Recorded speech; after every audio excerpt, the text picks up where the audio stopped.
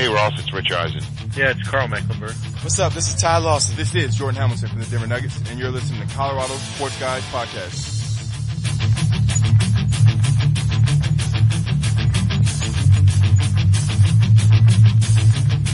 From CSG Studios, high above the streets of beautiful Denver, Colorado, you're listening to the Colorado Sports Guys. They talk about sports and stuff. And now your hosts, Nate Timmons and Ross Martin. Welcome to the podcast, Colorado Sports Guys Podcast. I'm Ross Martin, Nate Timmons. Oh, what's up, Ross? It's dark outside. I'm scared. Oh my God, it's crazy. Yeah. I mean, we usually get the podcast going when it's dark, but now we're getting it going a little earlier than normal. Not just in the day, but also we're doing it on a Monday. So this is a little gift to all you listeners. Day early. Day early, dollar short. How excited are people to be listening to this podcast a day early? I'd be very excited. Well, they should be. It's Colorado Sports Guys Podcast. Is it because we have a lot to talk about, Ross? We have a ton to talk about tonight. Broncos beating the Bengals. We're going to talk about that. They're now 5-3, right? We're going to talk about the Denver Nuggets, 0-3. We're going to talk about how we went over to Stiff's Night Out and hung out, and that was fun. A good time. We're going to discuss the home opener tomorrow for the Nuggets. Yeah. And, of course, we're going to talk about next week's Bronco game. Another road game, yet another road game, where there's going to be quite a few of those road games coming up. We're going to talk about all of that stuff. But before we get into that, we want to remind everybody to check us out at coloradosportsguys.com for links to our Facebook, Twitter, and our Amazon.com affiliate link. If you go to coloradosportsguys.com and click through the Amazon banner at the top of the page, each time you do your normal shopping, you will be supporting this podcast. If you'd like to contact us, you can email us, show at coloradosportsguys.com, or use our phone number, 720-722-1274. You can leave us a voicemail, or you can send us a text message. And you know what? If that voicemail is good, we'll play it on the show. And if the text message is good, we'll read it on the show. Yeah. If we feel like it. Yeah. Of course.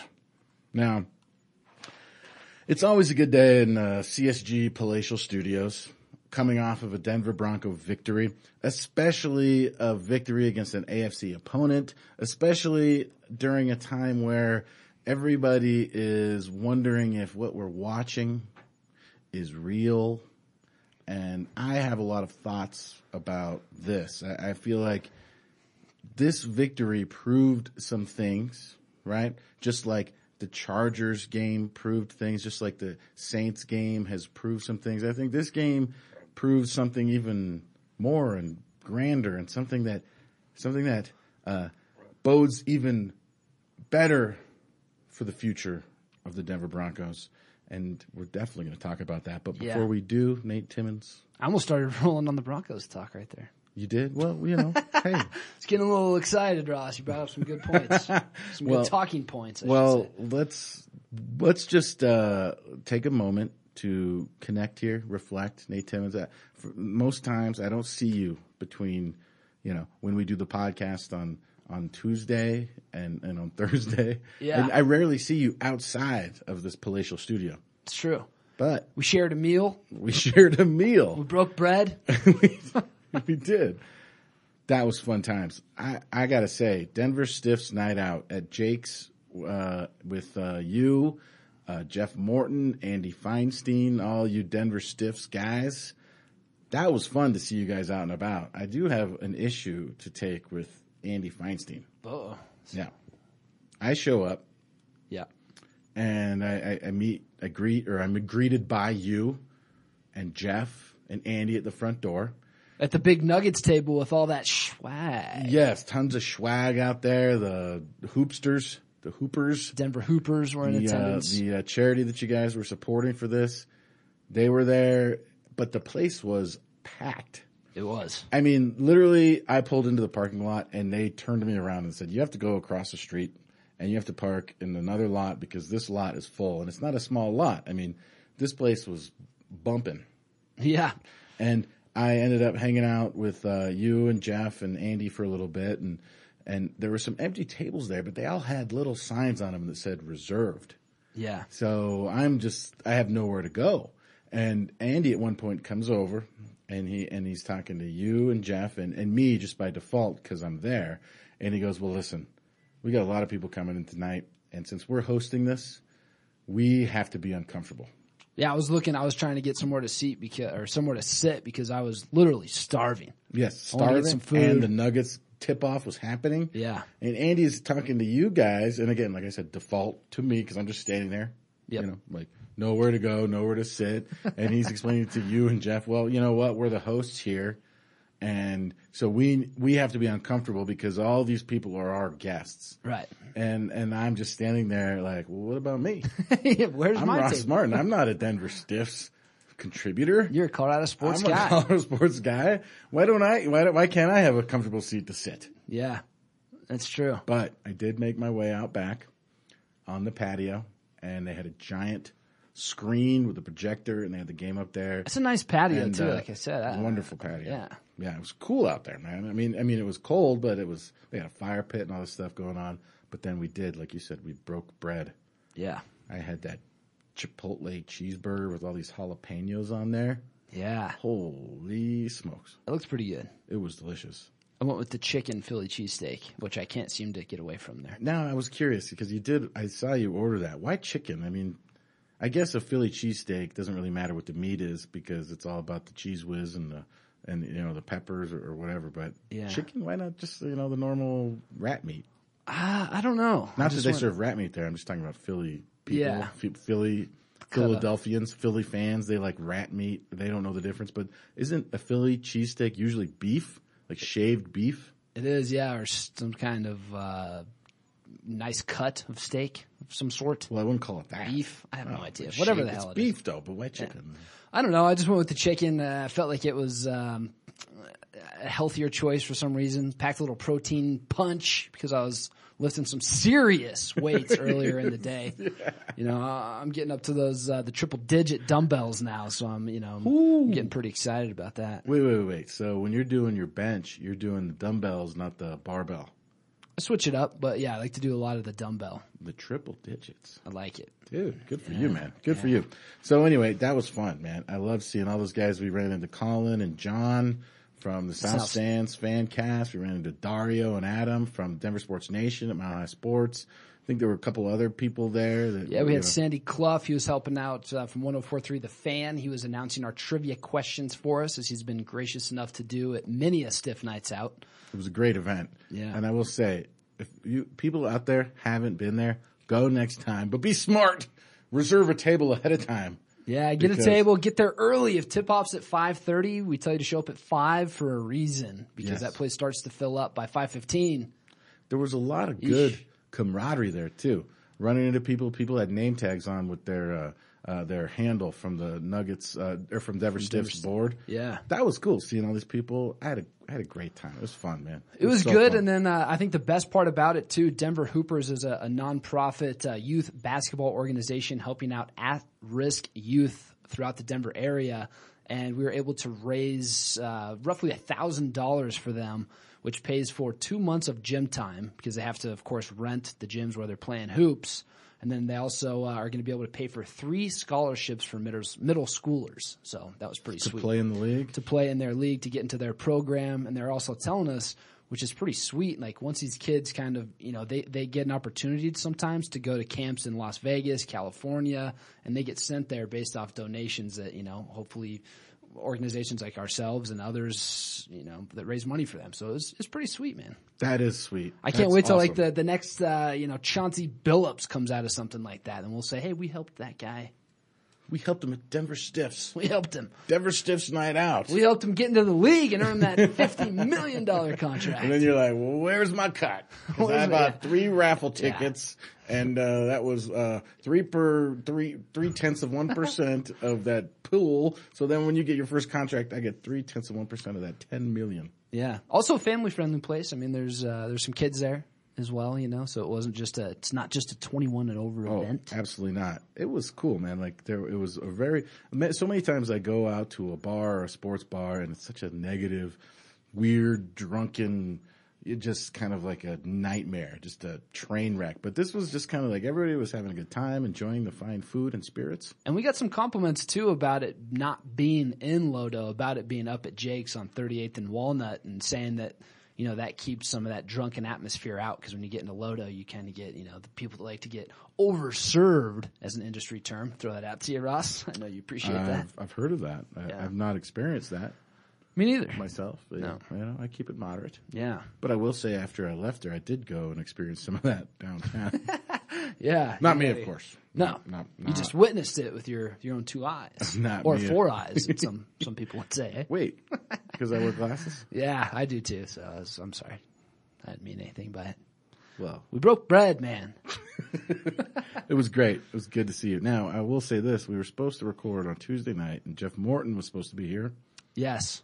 And it turns out the Nuggets have a little home game tomorrow night that you're going to be attending via your press pass. Yeah, I threw a big fat monkey wrench in there. So it's all worth it, because the Nuggets season has started off 0-3, but the home season starts tomorrow. So we're going to talk all about that. And what else, man? What else is going on? We were just talking about on the balcony here at the CSG studios. We were talking about The Walking Dead, whatnot. I mean, that's getting even more exciting. I haven't seen it. I know we can't talk about it here, and it's too fresh too. Even if we both had seen it, I don't know if we'd be able to discuss too much of it. But that's getting good. We don't want to give away spoilers.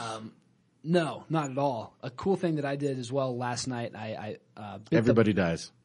Everybody dies. I bit the bullet and bought NBA League Pass through Comcast. So this is you're getting every single game.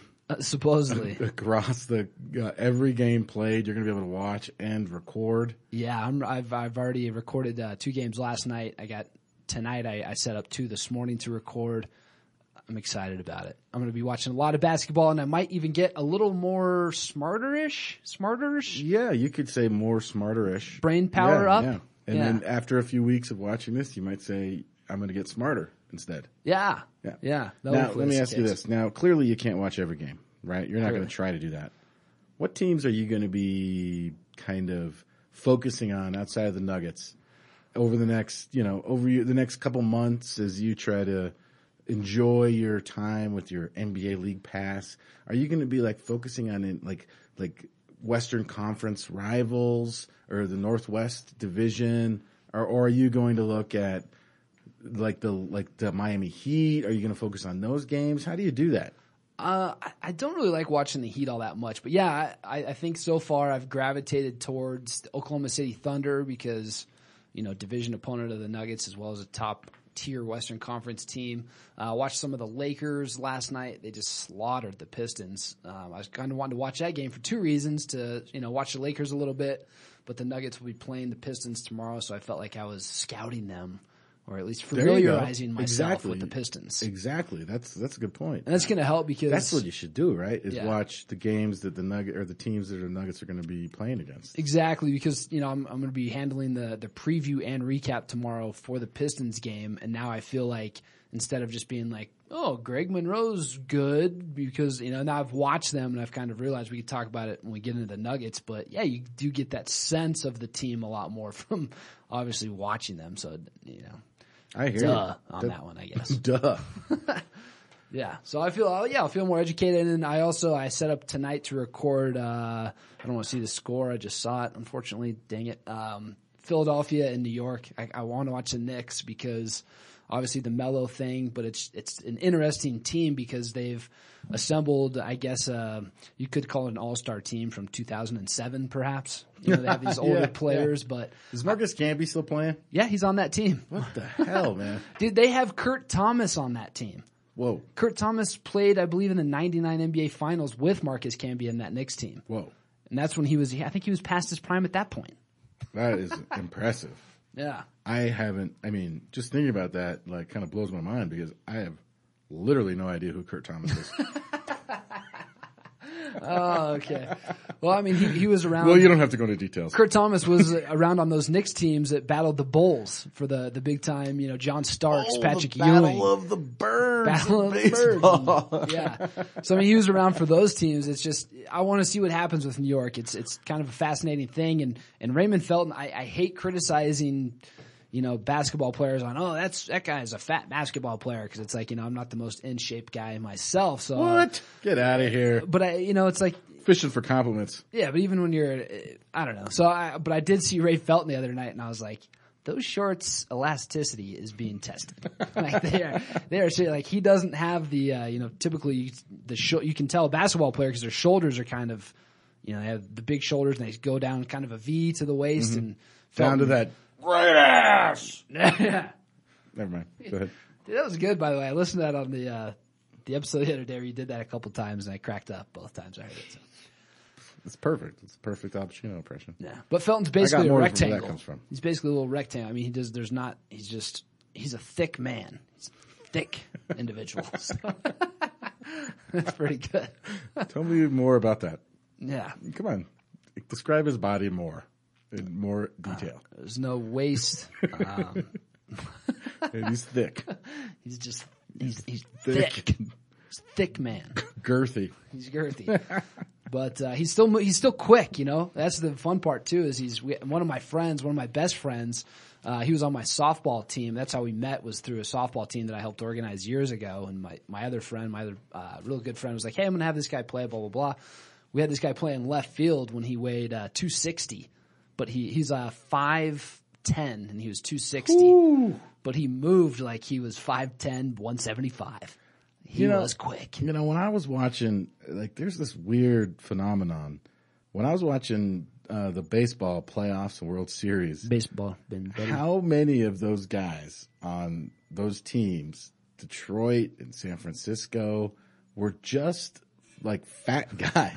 Miguel Cabrera, Prince Fielder, Pablo Kung Sandoval. Fu Panda. Yeah. I mean, literally, all these just fat guys out there playing pro sports, and for a while I was like, and Pablo Sandoval, doesn't he play third base?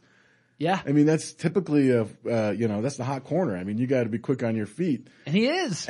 But I did see him miss some, grounders, right? And I'm just wondering, it's like, these guys, their talent is so immense that they can overcome 40, 50 pounds of extra weight. Yeah.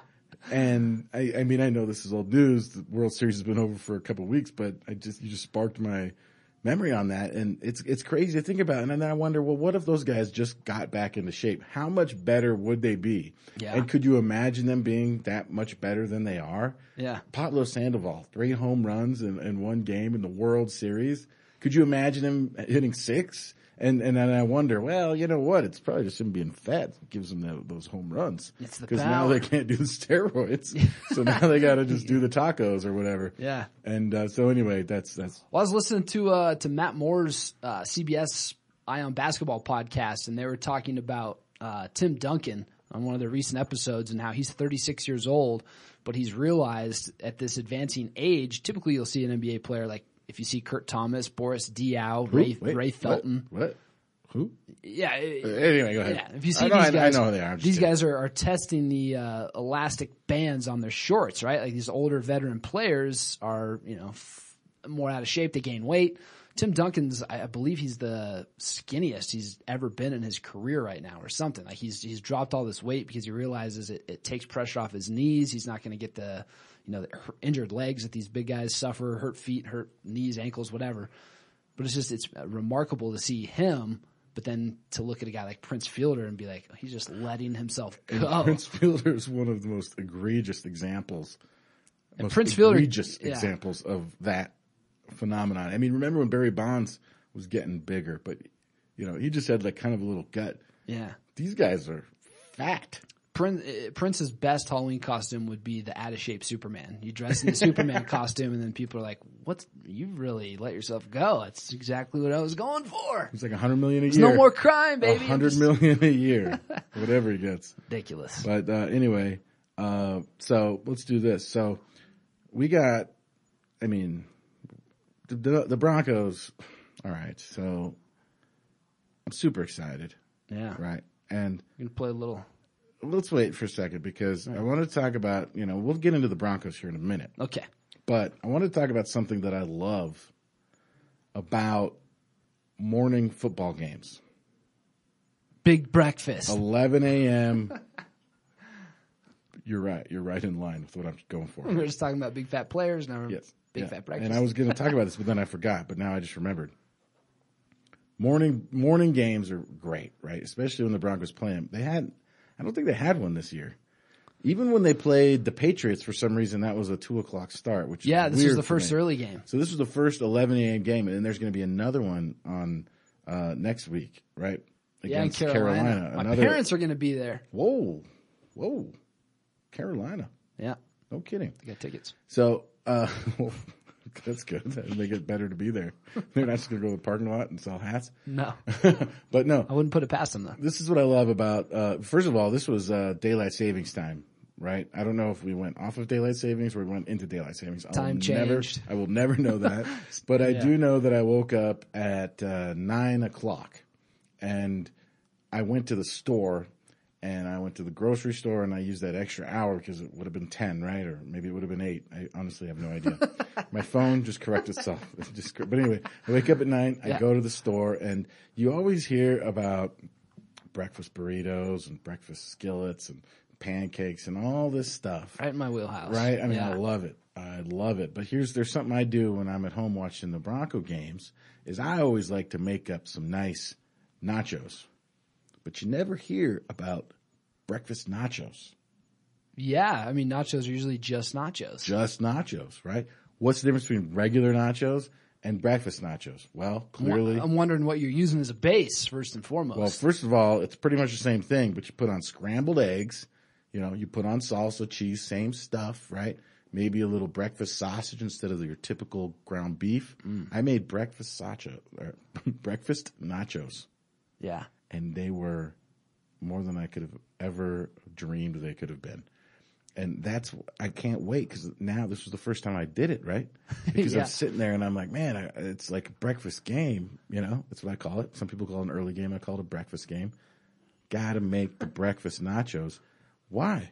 Why do we have breakfast burritos, but we don't have breakfast nachos? Why do we have breakfast burritos, but we don't have breakfast tacos? Well, what's wrong with breakfast tacos? There's been many times where we've gone to Sam's number 3 after a nice night out downtown, and my buddy that's a huge nacho buff will just order the nachos, and it's 8, 9 a.m. and I'm like, how are you eating nachos right now? It's not breakfast. It's the same exact ingredients as a breakfast burrito. They just don't have the egg. So I'm saying potatoes, eggs, hash browns, all that stuff onto the nachos. That's what I'm talking about here. Delicious. That's why I wanted to bring that up. And you also just gave away $1 million idea, by the way. So hey, good job. Let me tell you something. I give away $1 million ideas on this podcast every week. That's true. Yes, dang it, that's true, Ross. I got too many ideas. Very true. So let's do that. All right, so let's do that. When we come back, we're going to talk about the Broncos and the Bengals. And then we're going to talk about the Broncos' upcoming game against Carolina. And then soon following, of course, Nuggets, Heat, and Nuggets against the Pistons tomorrow night, right? Yeah, that sounds right, man. I'm going to go grab some of those breakfast nachos. Nice.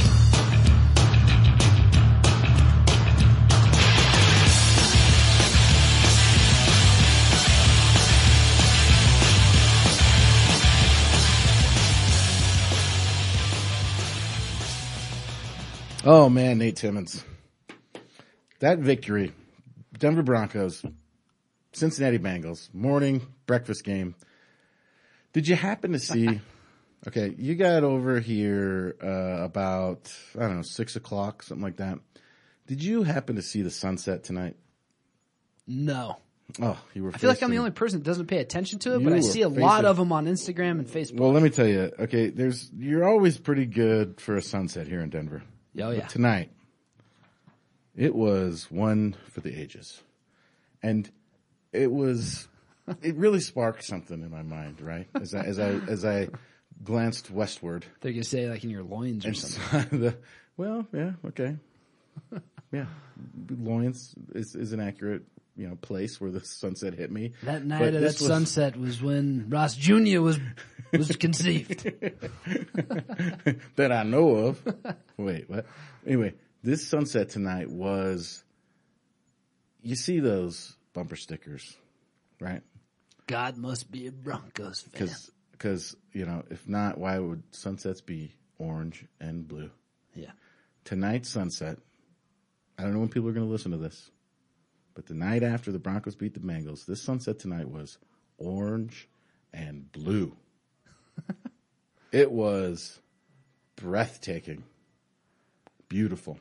It was gorgeous. And the reason why I bring this up is because the Broncos yesterday, they had a victory that I wouldn't say was a overwhelming victory. It wasn't what we had seen the week before against the Saints. It wasn't what we had seen against the Chargers, right? It was like the guys that we usually count on to get us the victory in Peyton Manning or Champ Bailey.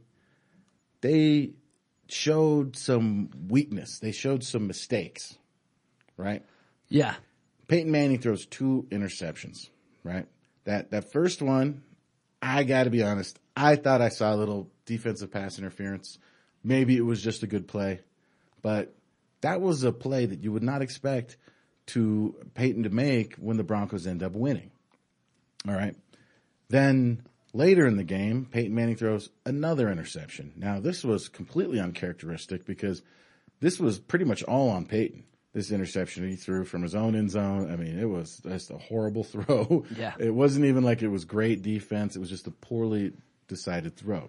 Yeah, he just completely overthrew Decker. Yes.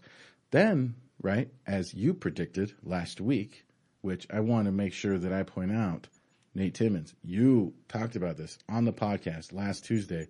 Trindon Holliday, you said he is going to return. He's going to have 2 touchdowns returning kicks or punts.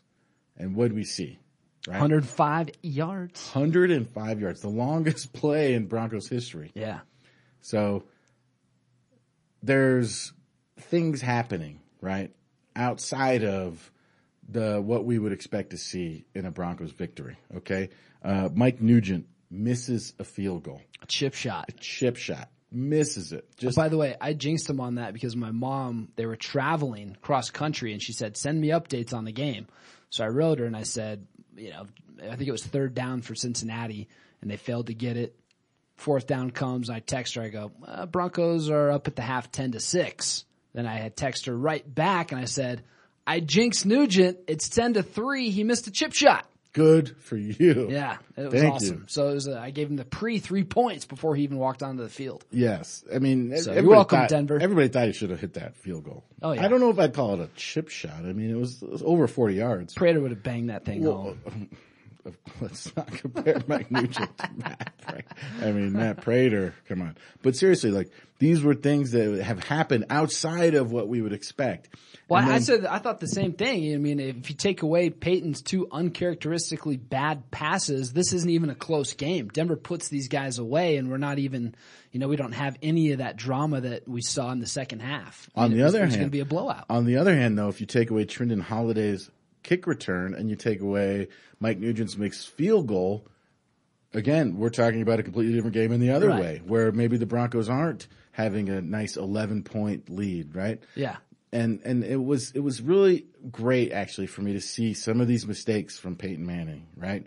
Yeah, okay, he's had a 3 interception game. He's had a 3 interception quarter earlier in the season, right? But everything we saw has kind of come back around, okay? Then we see these kind of extraordinary things happen.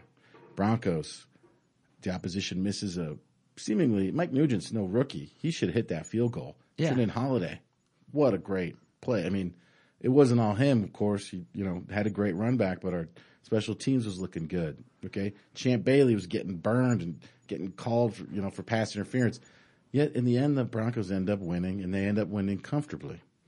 And I looked at that sunset tonight, and I thought, wait a minute. If God was a Bronco fan, right? Why are sunsets? Sunsets are still orange and blue. But I thought God only looked down upon Tim Tebow. You know what I mean? Last year we had Tebow coming back, miraculous situations.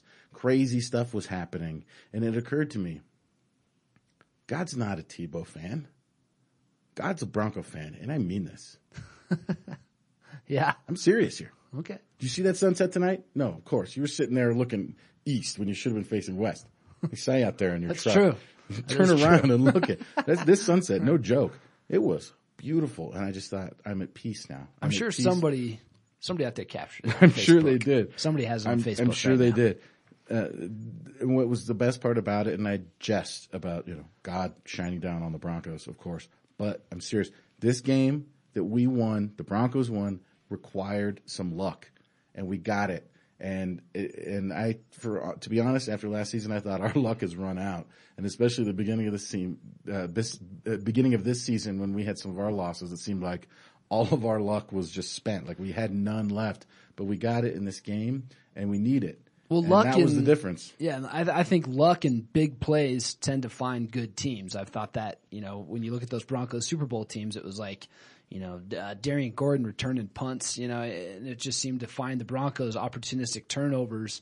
And when I'm watching, we were just kind of talking about Holliday as well before we were recording, and it was like, you kind of see something with him where I was saying he makes one move and then he gets upfield, and that's really how you have to do it when you're returning is you have to make – you can't dance because everybody's, honing in on you. You got to make your one move and you got to turn your momentum and get the hell downfield. And boy, did he. Yeah, because it looks, typically when you see a guy return a kick, it looks like a car when you're passing somebody going the other way. You hear that all the time, like, oh, I blew by that guy like he was going the other way. Right. And that's how it always looks when you have that. And you saw him the week before start to make some of those moves, and I was like, it's just a matter of time before he finds a seam. Yes. You kind of see it, and it was, what a hell of a play. What a hell of a play. And something that we've been you lacking. can't yeah, exactly. It's never going to enter into a game plan, right? Like a NFL team or a fan, it's the cherry on of top. a team is never going to count on a kick return for a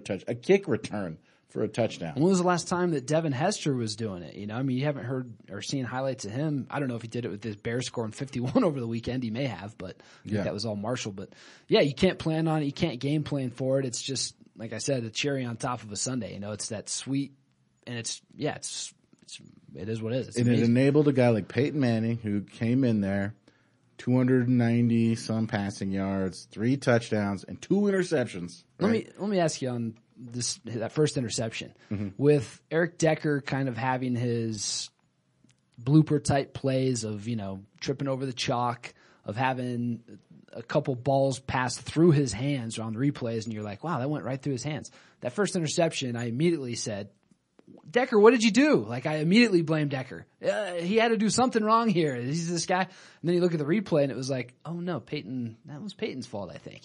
It seemed like he let him. Decker was outstretched trying to get to that, and it was like, I think that was Peyton. And the second one, it was definitely Peyton. I think it was just so uncharacteristic for him to make those 2 throws, I thought. Well, here's what I think. On that play, the first interception, I think Peyton Manning was throwing to where Decker was going to be. But did you think immediately that was your first reaction? Decker, what did you do? No, actually my first reaction was Peyton Manning. Really? I was like, what is he doing? But then on the replay, I saw clearly pass interference. Pass interference seems to happen, right? And you're like, well, what's the rule? Okay, are they allowed to touch him? Or are they not? There's contact after 5 yards, or there's not. What I saw was the cornerback who ended up picking it off. Literally, you could see Eric Decker's forward movement halted and stunted by the contact from the defender, and then they picked it off. So that's what I saw, and I thought that could have been called that. And I think later in the game, when they did get that pass interference call, I think that was a makeup call, quite frankly.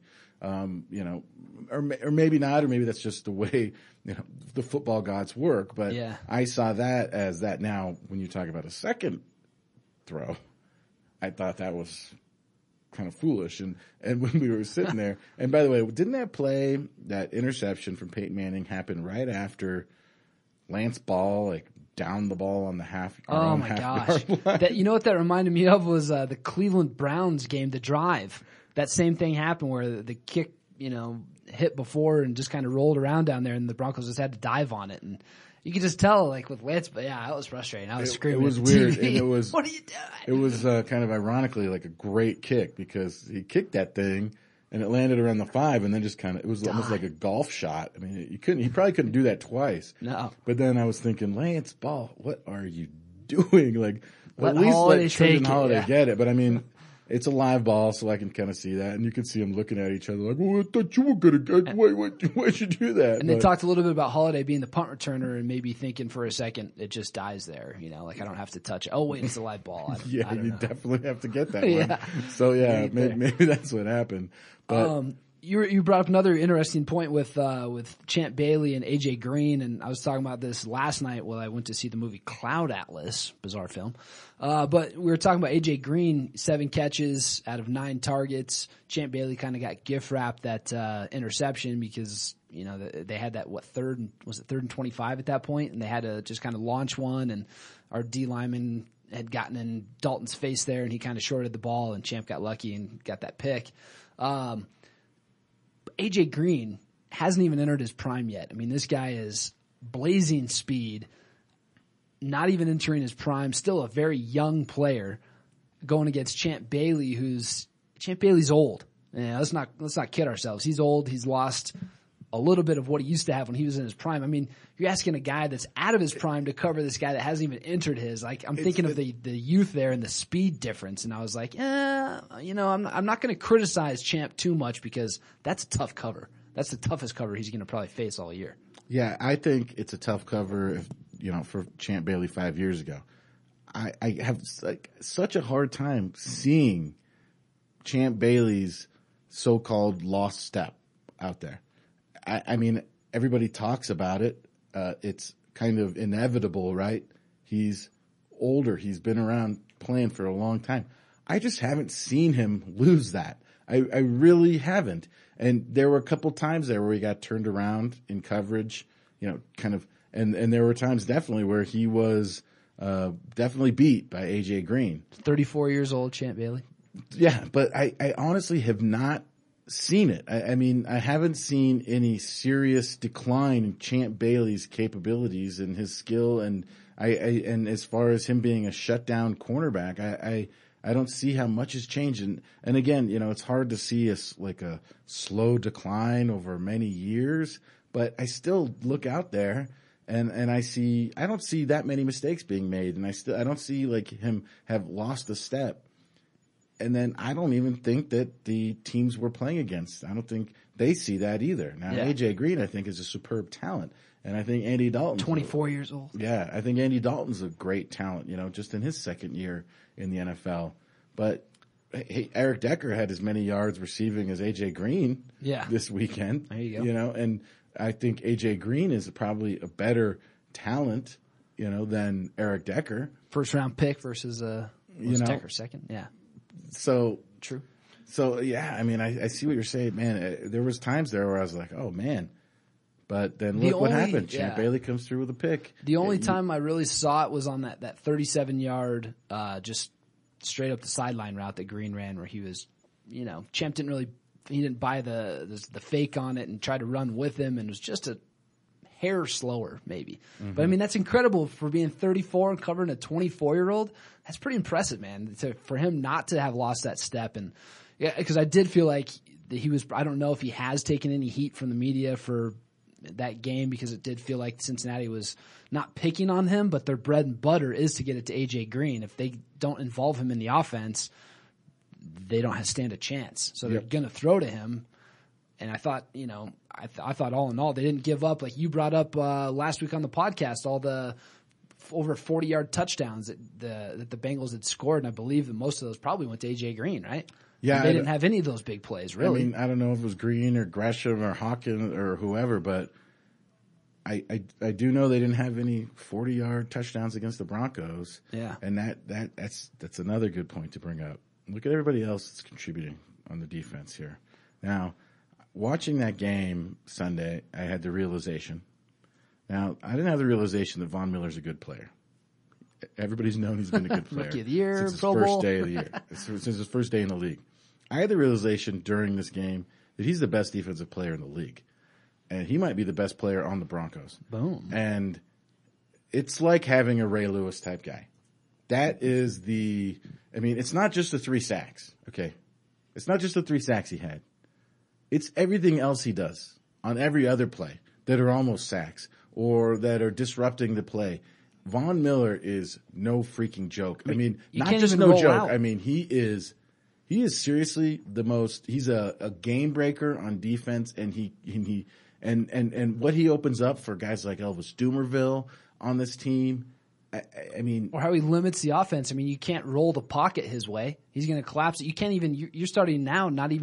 You can't even run the ball his way. You can't run those sweeps to his side. I believe it was a stat last week that said he has the most tackles in the NFL for loss. Oh, I didn't know that, but I mean, I believe it. And it was like, he's incredible. He is incredible. He is a physical freak.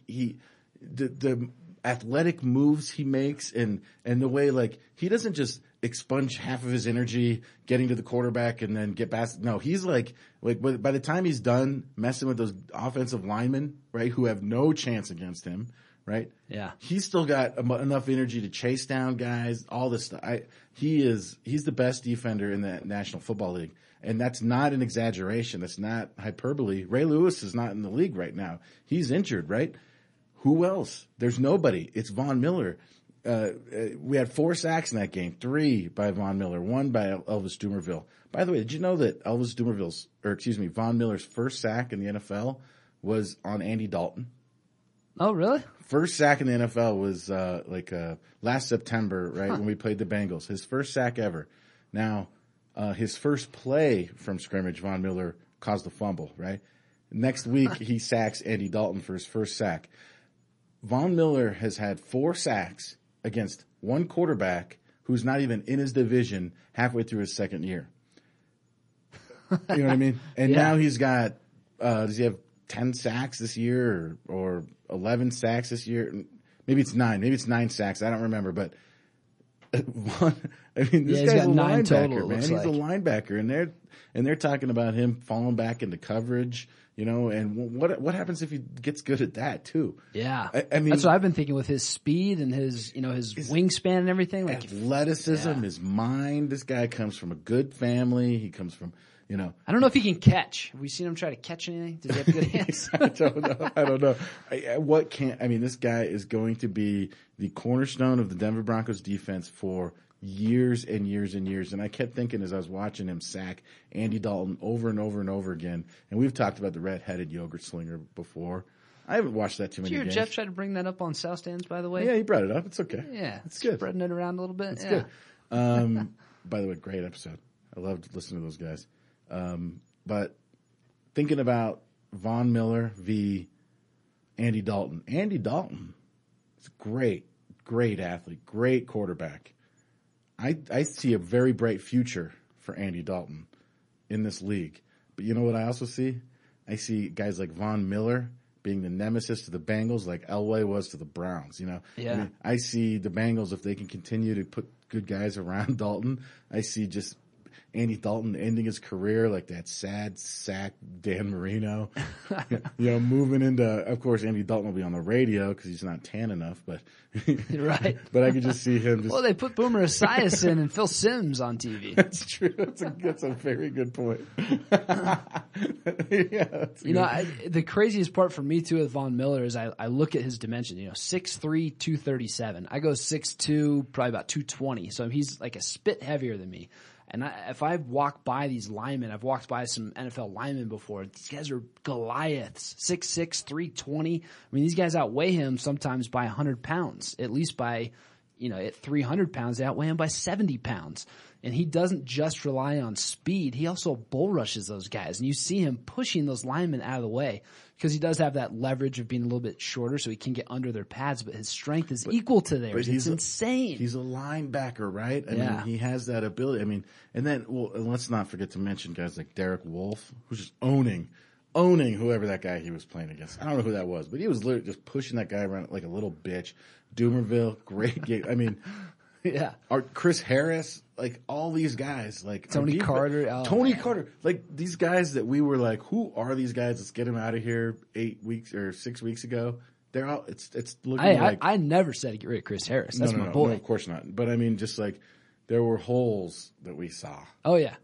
And these guys arguing with a guy on Mile High Report in their comment section. I remember arguing with him. You can get in some arguments in that comment section, and too. he was like, there's, the secondary suspect, the offensive line is suspect. Blah. Yeah, I said, there's no suspect about it. These guys are good. And you're even seeing, Raheem Moore made that brilliant play. He made that play in the backfield. I think they ran a sweep or a screen or something. He tackles the guy for, 5-yard loss, whatever that was. And I'm also starting to like this Mike Adams a lot more. Yes, Mike Adams. He's breaking up some plays, and he's starting to fly around, too, where it's like he's going to either have a big pick or he's going to break up a big pass at some point there with a hit, Well, this style of defense the Broncos are playing is exactly this type of defense you want because they have trust in their offense. And the offense, they can take risks. They can jump those routes. They can do that type of stuff. If DJ Williams does come back, or when he does come back. He'll be back. Is he going to get on the field, though, with Danny Trevathan and Wesley Woodyard? Wesley Woodyard led the team with 14 tackles last week. He's been leading, yeah.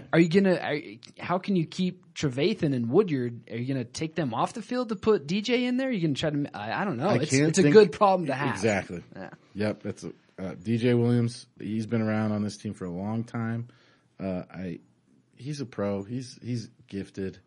I'm looking forward to having him back. Is he coming back next week against Carolina?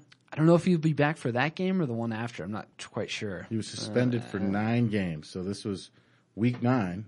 Oh, we're 4-3. We're now 5-3. So he's going to. But that was week 9, so that means that he's probably suspended for 9 Carolina games, not for 9 weeks. Okay, so San Diego home game. We'll see DJ Williams back on the field. Probably. How you feeling about Carolina? They just they beat the Redskins with RG3 in there.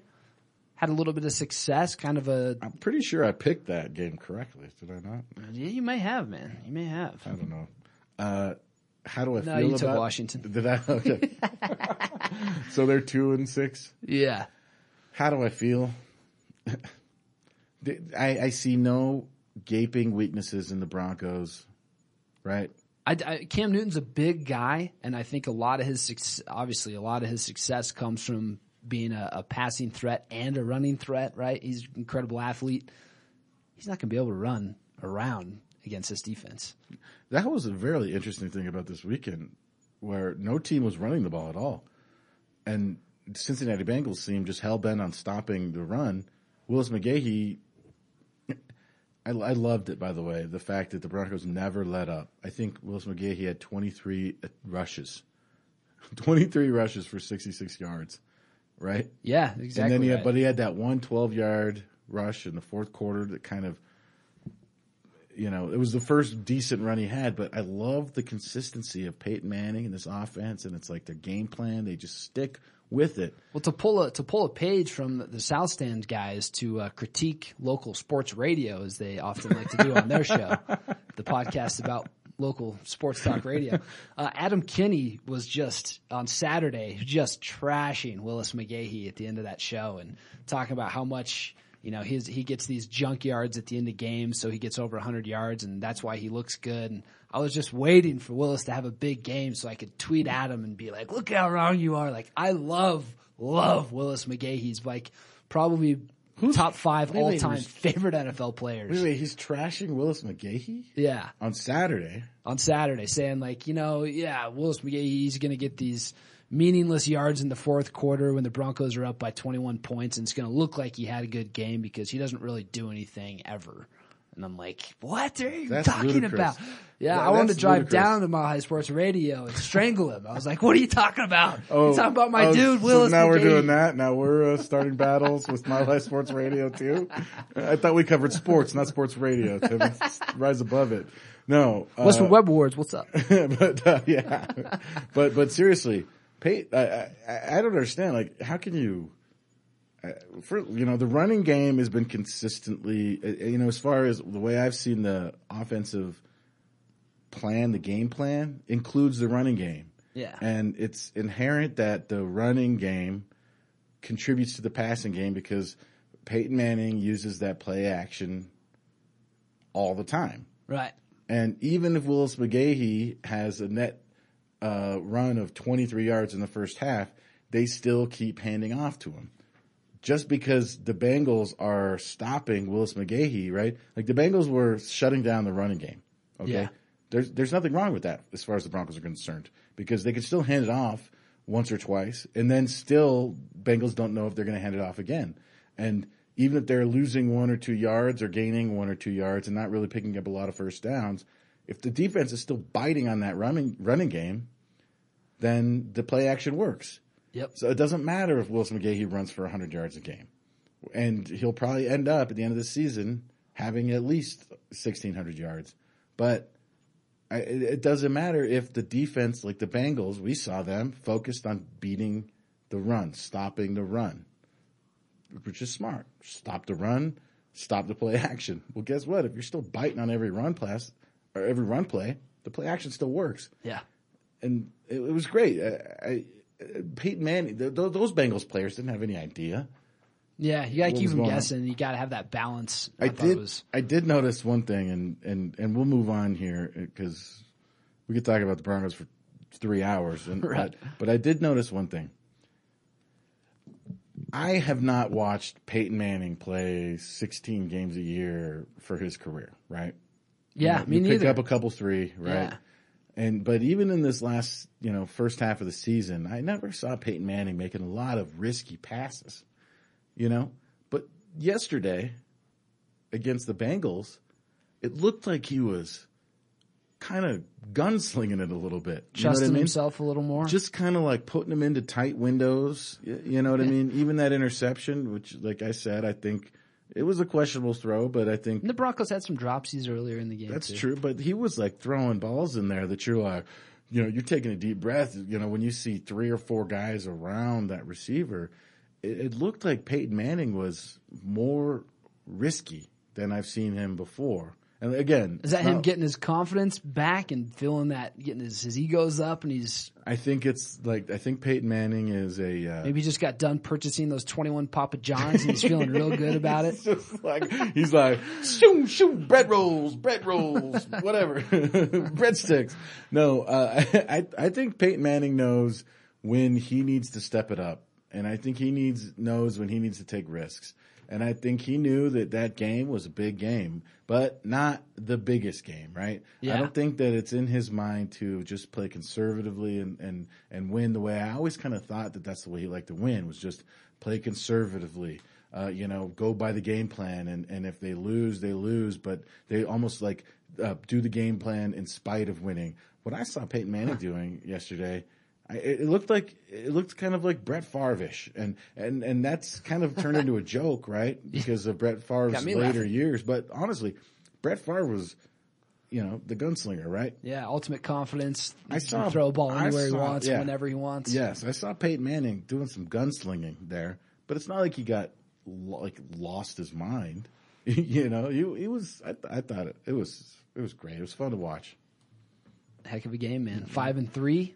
Rolling. Excited, 5-3. And we talked last week, oh gosh, they could be 13-3 by the end of the season. Yeah. Yeah, you got Carolina next week. Carolina, obviously not very good at running the ball. They've had some problems with D'Angelo Williams, Jonathan Stewart. They haven't been the big beast that they've had in the past. Steve Smith, a year older, hasn't been quite as dangerous. They have a Brandon LaFell.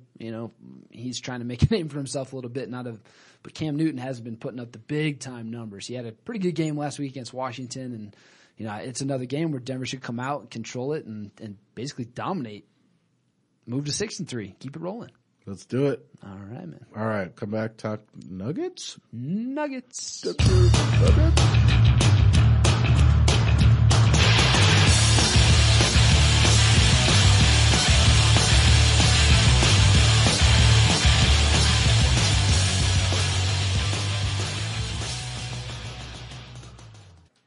As much as God has been shining down on the Broncos. No, don't do it, Rob. Maybe they're not shining down yet quite on the Nuggets. 0-3 to start the season. 0-3. And tomorrow night, home opener to Pepsi Center versus the Detroit Pistons. But the Pistons got their asses handed to them last night, right? Oh my gosh, yeah. Big time. The Pistons are also 0-3. Good thing about the Nuggets, you're not going to miss them tomorrow night. They'll be wearing their bright yellow uniforms. This. Okay, we're back to this. By the way, Pistons lost last night, 108-79. At one point, I believe it was 80-37. So you got to get your first win against these guys. 80-37. Let me tell you, we were talking earlier about League Pass and scouting the other teams. I'll tell you what I learned about the Pistons. They suck at basketball. They are not good. But the problem with the Nuggets has been so far, they have not been good at basketball either.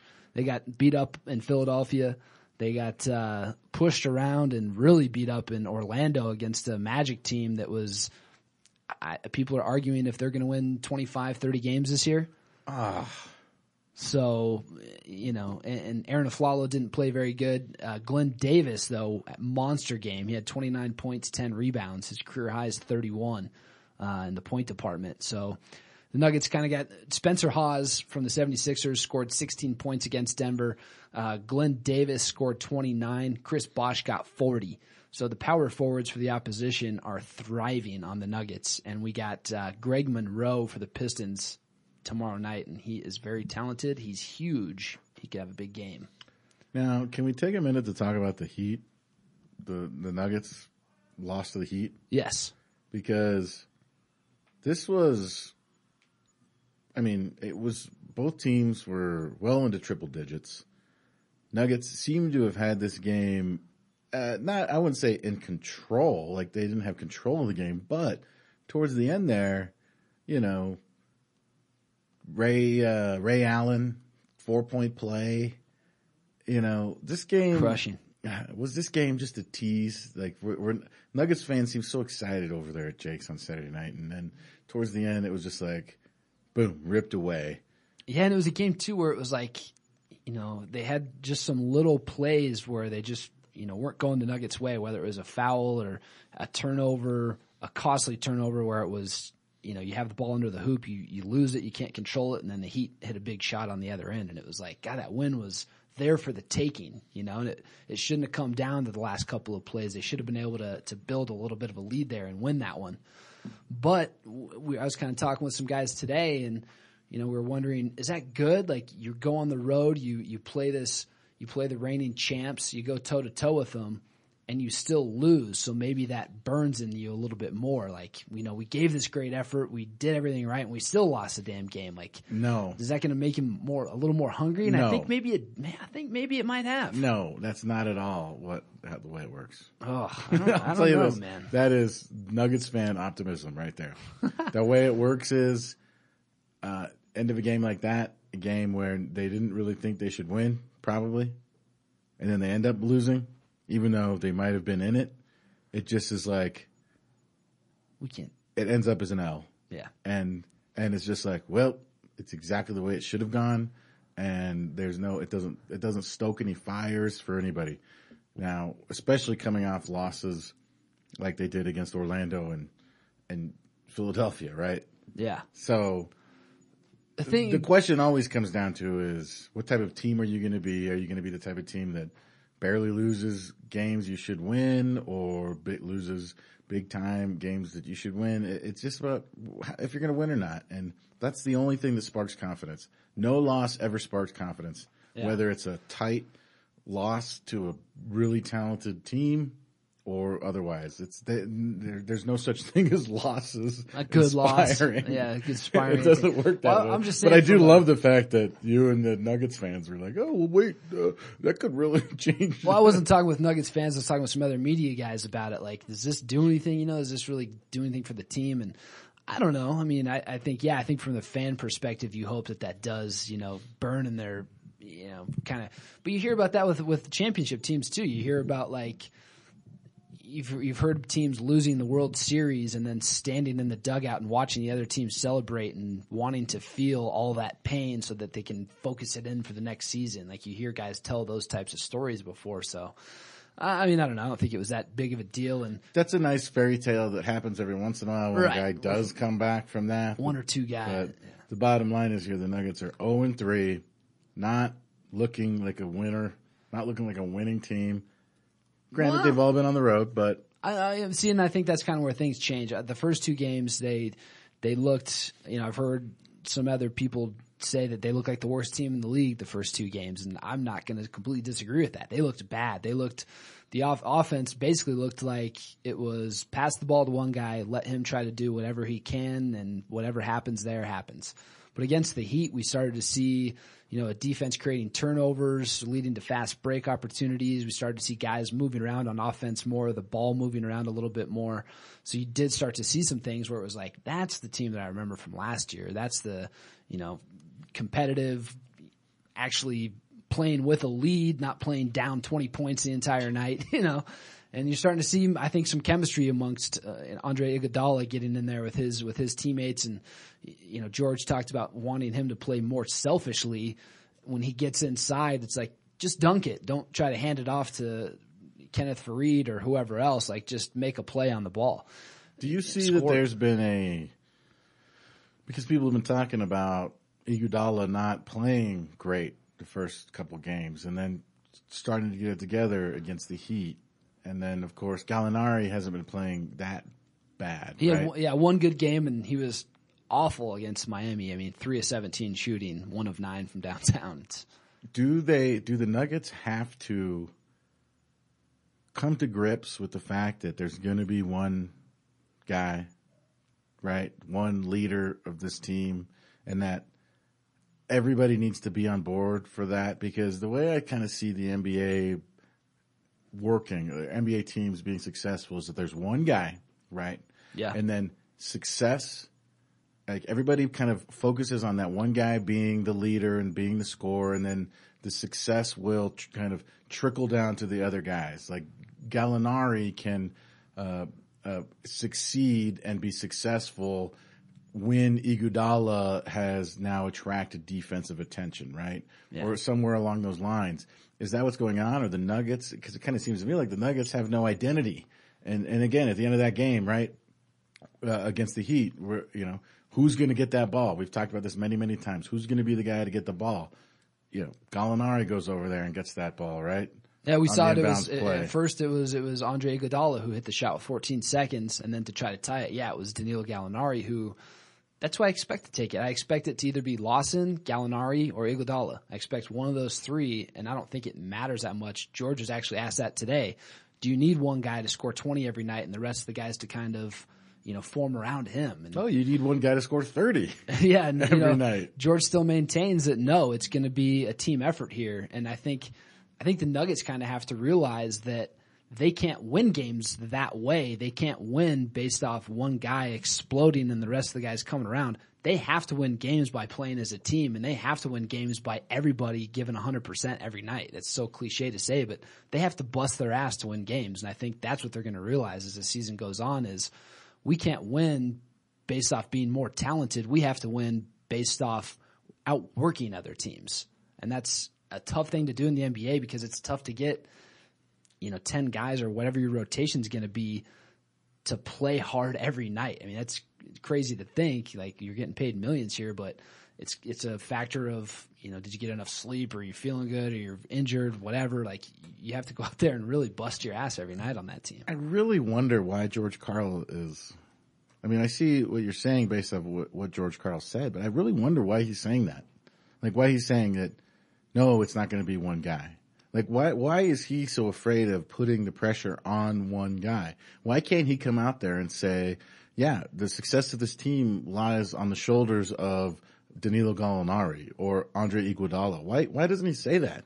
Because we all know that's the way it works. We all know that's how the Miami Heat win with LeBron James, and we know that's how Kevin Durant runs his team, right?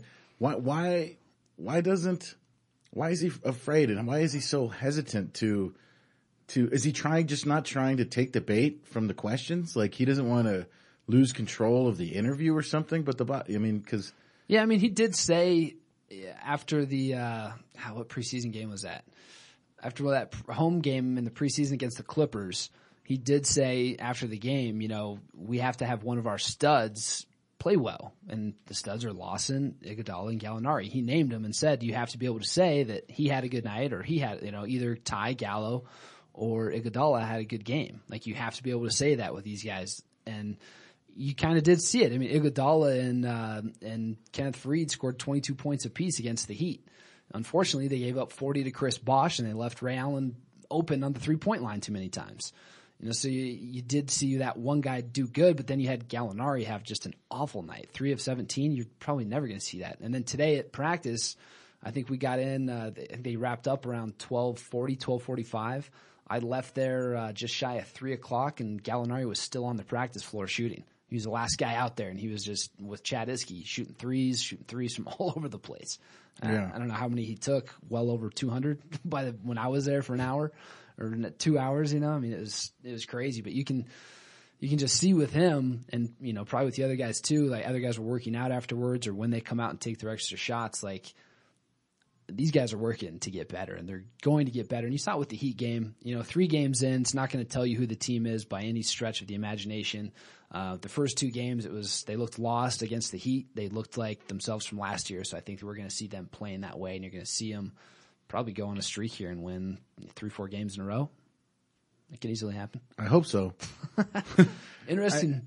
I just, again, the difference in the Nuggets' success has got to be, and I've heard different, opinions on it. Some people say, oh, well, it all hinges on Ty Lawson. I don't know a single team in the NBA that has hinged their success on a guy like Ty Lawson in recent memory. Right. Usually it's a guy more like Iguodala or Danilo Gallinari. So I feel like Ty Lawson can be, if he's successful, and if the success does hinge upon him, then it's going to be because one of those guys steps up and takes control of the scoring, takes control of this offense, and says, you know what, every third or fourth time down the court, I'm going to be the guy that gets the dish, or I'm going to be the guy that takes the ball, whether it's from the point or back somebody down into the post. But they got to have somebody in there that just takes over this team. I agree with you. I think Ty Lawson can take them far, but he can't. You look at the best point guard in the NBA before he tore his ACL, Derrick Rose. He took the Bulls pretty far, but there wasn't a lot of people that thought he was going to be able to beat the Miami Heat, and they couldn't beat the Miami Heat. That team. It's not that type of a game. No, nobody in the NBA is successful based on just the point guard. You're right. I mean, look at the best teams. Oklahoma City. Russ Westbrook's a good player, but everybody knows that Kevin Durant's going to win them a title. LeBron James, if it's not a small forward, it's a big guy. It's Tim Duncan, it's Shaquille O'Neal. Even historically, you can look back and say, yeah, Magic Johnson was a dominating point, but he was 6'9". He's the size of LeBron James. You look at the Pistons with Isaiah, and it was like, yeah, he led that team to an extent, but that was kind of a team atmosphere there. And everybody was talking about how astonished they were that, James Harden was, kind of, traded away from Oklahoma City, now over in Houston. And it's like, even they get it. I mean, James Harden, yes, incredible player, the type of guy that might lead the league in scoring this year. Right. But like, even Oklahoma City knows that the success of the team cannot rest on a player like that. I mean, you need the point forwards. You need the. And Oklahoma City essentially chose Serge Ibaka, the power forward, over James Harden, the smaller guy. Yeah. I agree. I agree with the Nuggets too. If they are going to be a threat to have a big playoff run, or a threat ever to win a title, it's going to be because Danilo Gallinari takes another step. It has to hinge on him. There's no other way around it. I mean, you can have Ty Lawson. He's got to play well every game as well. I mean, you got to have him play well. You can see that statistically last year when he had big games, Nuggets won. But yeah, if you're talking about being a title contender, or ever being a title contender, you do have to have, that you have to have a marquee player. You have to have. You gotta have just the guy, just so like everybody's on the same page. You know what I mean?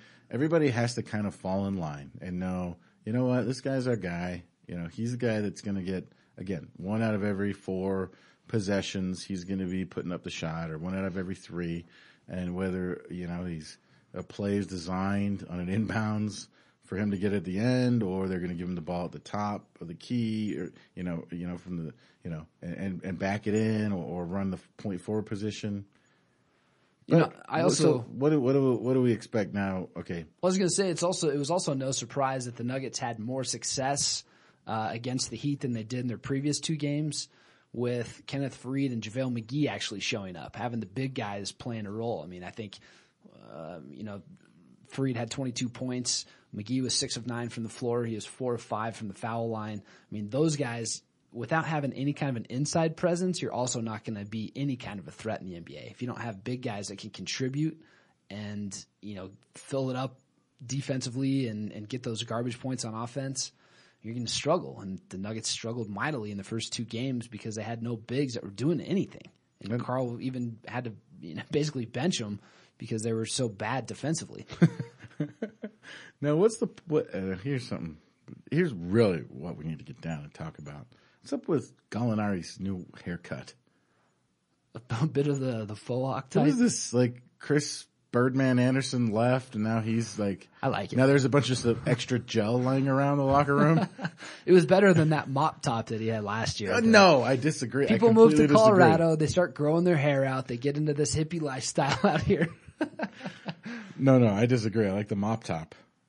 Oh man, it's probably just because I like to. I want to see somebody who's playing hard enough to where their hair cannot stand up on end anymore. No matter what kind of hair gel you have in there, like you put Gorilla Glue in there. He's not working hard enough of that. And also, if there's enough hair gel in the world to keep his hair standing up like that, then he's spending too much time doing his hair beforehand. Did anybody else huff and puff more than Chris Anderson though? And his hair stayed up. Okay, well, here's the thing. Chris Anderson wasn't supposed to be the leader franchise of the player. team. Yeah, very true. That is true. So, Danilo, come on, bro. Don't worry about your hair as much, okay? This isn't soccer. He's from Italy, man. This is not soccer. There's a premium put on, looking good at that point in time. I'm not going to argue the guy is a nice looking guy, but cut your hair, bro. It looks stupid. You don't like it. I like it, man. I think he looks good. How much time does it take to put that up when he should be thinking about... I feel like he should just be sitting there with his mop top listening to Andrea Bocelli in the headphones. Yeah. Conte partiro. Just jam it out on some Italian opera or whatever. Yeah. And then getting his mind right instead of worrying about the next... He's no Peyton Manning, okay? No. He's not going to be able to maintain 50 different sponsorships, whether it's for Ferrari or some Italian cologne. Ross, there's a guy tomorrow night that you may be interested in watching, Jonas Jerebko from the Pistons. I don't know if you know this guy. Jerebko. He'll probably be matched up with Gallinari. If he dies, he dies. Is this guy Russian? If he dies, he dies. Jonas Jerebko? Jonas Jerebko. I want to see where he's from, actually. Dude, this doesn't even, when I Google it, I see Jerebko painting in Benton, Arkansas. He's from Sweden. Sweden? Yeah, he was a former second-round pick in 2009. Ugh. But he can play, man. He led the Pistons last night against the Lakers in scoring, if you want to call it leading anywhere. He had 18 points. Jonas Debko. Jerebko. Jerebko. Jerebko. Jonas Jerebko. Jerebko. Jerebko. Oh, there we go. Oh my goodness, look at this guy. Yeah. He can fill it up though. I wonder how many. He's pretty good. I wonder how many co-eds he and Joran Vandersloot have murdered in his time. Just look at his picture. But the Pistons this Pistons team truly is a mess. I mean, they start Jonas Jerebko. Holy crap! Look at this guy. They basically Sweden. They start George Karl's dream of 2 guys that are playing point guard. Brandon Knight, who's more of a true point guard, and then Rodney Stuckey, who thinks he's a point guard. But I believe Rodney Stuckey right now is 1 of 23 shooting on the season. He's made 1 shot this year so far. I feel like the Russian mafia has some sort of influence over the NBA coaches and general managers' decisions because... You still stuck up on Jerebko over there? Yeah, he's 6'10", like 190. No, he's 231. According to his Wikipedia. He looks a lot like Gallinari physically. When you see him tomorrow, you'll be like, oh yeah. And he launches threes. Well, yeah, except he's got super pale skin. At least Gallinari's got a little, Italian. A little olive in there. Yeah. But Jerebko wears the hair down, which you will like. gets all over the place. And they're also playing Kyle Singler off the bench, who is the Duke kid. I didn't know if he would ever make an NBA roster. I was kind of surprised that he actually is getting some minutes with this team. But the Pistons are a mess. They play a lot of guys. They seem to not really have any offensive cohesiveness. So you could really see a sloppy game tomorrow because the Nuggets want to run. And I think the Nuggets can be baited into a game of, if the Pistons are up for it, it could be 125 to 120 or something, It could be that way. It could be a track meet of just, is this preseason basketball? Like, this is kind of sloppy, They also feature a big athletic guy off the bench, and Andre Drummond, who's pretty fun to watch. He's a rookie out of Connecticut. He's kind of that same JaVale McGee type player where you're like, if he gets it mentally at some point, he could be a pretty big threat in the NBA because he's physically a monster. But it's funny. I want still on Jerebko over there? I want everybody who's listening to go to Jonas Jerebko's Wikipedia page and scroll down to where it says Swedish national team, and then click where it says Jerebko currently has 10 caps with the Swedish national basketball team. The caps is a hyperlink. Click that. I want you to look at this. It's kind of like I guess the best way to describe it in American terms is like those Buckeye stickers on the side of a helmet, right? Yeah. Like you get these stickers for things you do well. Well, this is in sport. This is just go look at it. Look at these hats that he got. This is definitely a Euro thing, right? And also, if it's a metaphorical in a sport, a cap is a metaphorical term for a player's appearance on a select team, such as a national team. When you look at these caps, they look like those cycling caps before they wore helmets. But it has go look at it. This is why we don't want any Europeans playing any American sports ever, because they have things like caps. Go look at it. No, seriously. You don't have to look at it now. But just go look at it, people. Check it out. Yeah, Nuggets will be in action tomorrow at home for the first time wearing their bright new uniforms, which I like. Ross, I believe, does not like. You really like it, or you just like everything the Nuggets do? I like them. I tend to like just kind of loud uniforms anyway. I think they're sweet. Even though it has the Nuggets have never been a yellow. Never been yellow. It doesn't bother me. It bothers a lot of Nuggets fans. What if it was red? I wouldn't mind the red. The yellow makes more sense to me. I wish we had one of those cough buttons. Sorry, I just inhaled some spit. What if it was red? The red, Nuggets make sense. It's gold. Gold is yellow, I guess. I don't know. I don't know. I dig them. I think it's cool. I think it's something to switch it up a little bit. And a lot of Nuggets fans don't like them though because it reminds them of the Lakers. It didn't remind me of the Lakers. Yeah. I didn't have that same feeling for some reason. The reason why I don't like it is because I know that they're just selling jerseys. Yeah. It's another product they can sell. It has nothing to do with the Nuggets team, their history. It's just, I believe it's another way to sell a new product. I do agree with you. It is a great way to sell a new product. I do like that they went to the skyline, though. I love that. That was the little, patronizing thing they threw in there. To please people like myself, probably, right? Yeah. Well, they did a good job then. Nice work. You sold me, guys. How about it? I'm dying over here. So, all right, man. I mean, we can get out of here so you can go drink some water or something. Well, here's the thing. So, since we're doing this on a Monday, we're not going to be able to recap our Gamblers on the Storm from last week.